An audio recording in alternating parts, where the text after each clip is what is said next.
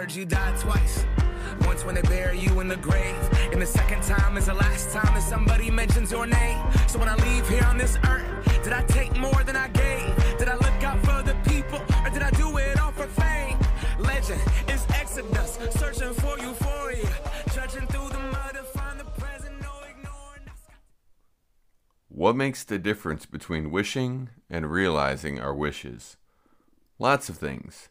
And it may take months or years for a wish to come true, but it's far more likely to happen when you care so much that you'll do all you can to make it happen.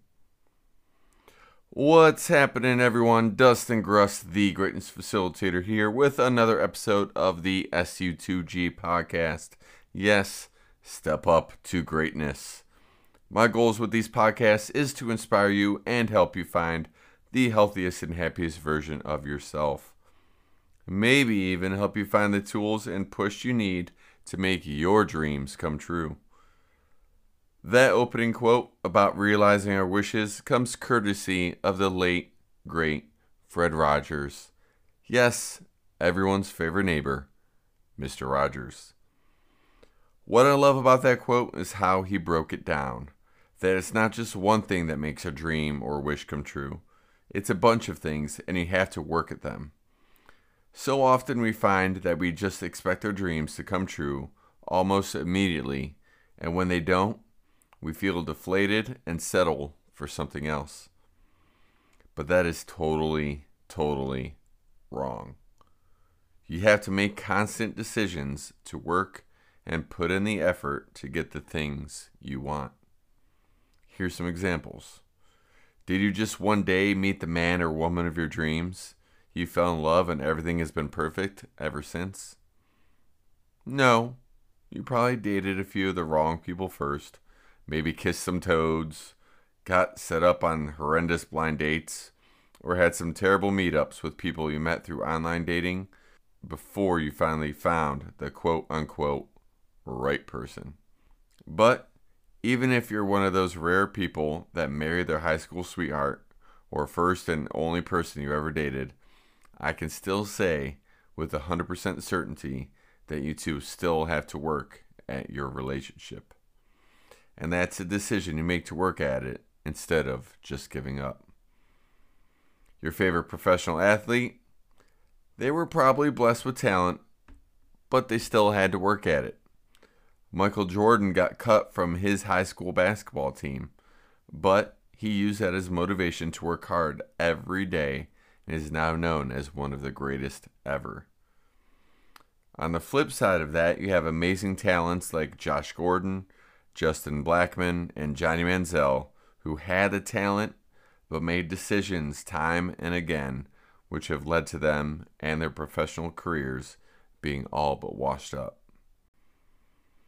One final example of making the decision of your dreams come true, even the instant winners of lottery jackpots usually have made the decisions to buy tickets continuously before they hit the big one. The point I'm trying to make is this. The events that shape who we are and where we go in life are often created by the decisions we make. Sure, there are outside elements that we can't control, but we can control what we decide to do after they happen. If you want something really bad enough, you will continually make the decision it takes to get there.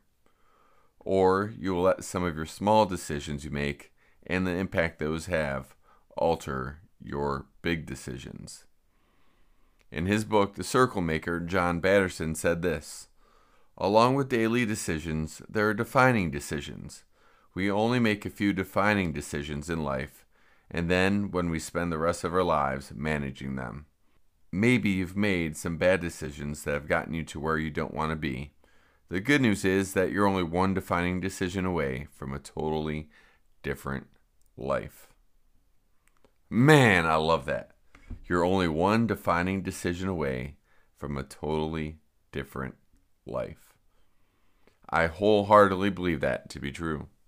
However, you're still going to need to make many smaller decisions to manage and follow through with that one big decision.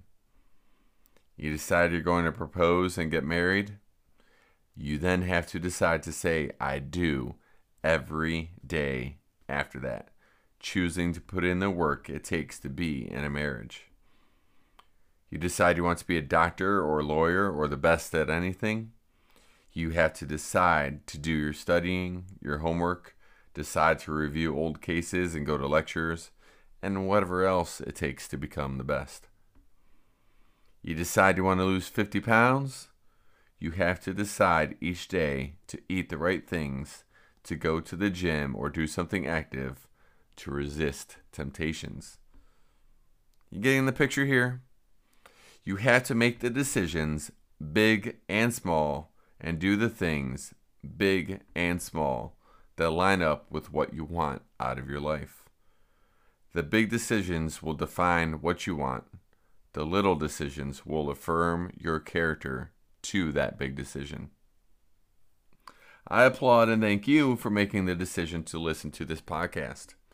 If you feel stuck and need help determining what decisions you need to make, contact me, as I'd love to hear from you and help you find the healthiest and happiest version of yourself.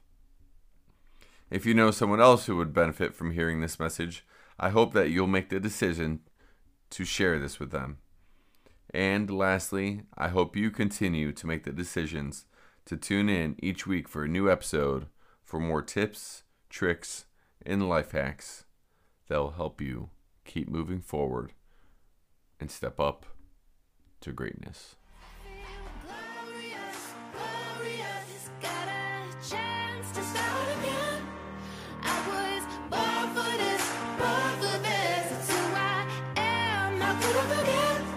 I made it through the darkest part of the night, and now I see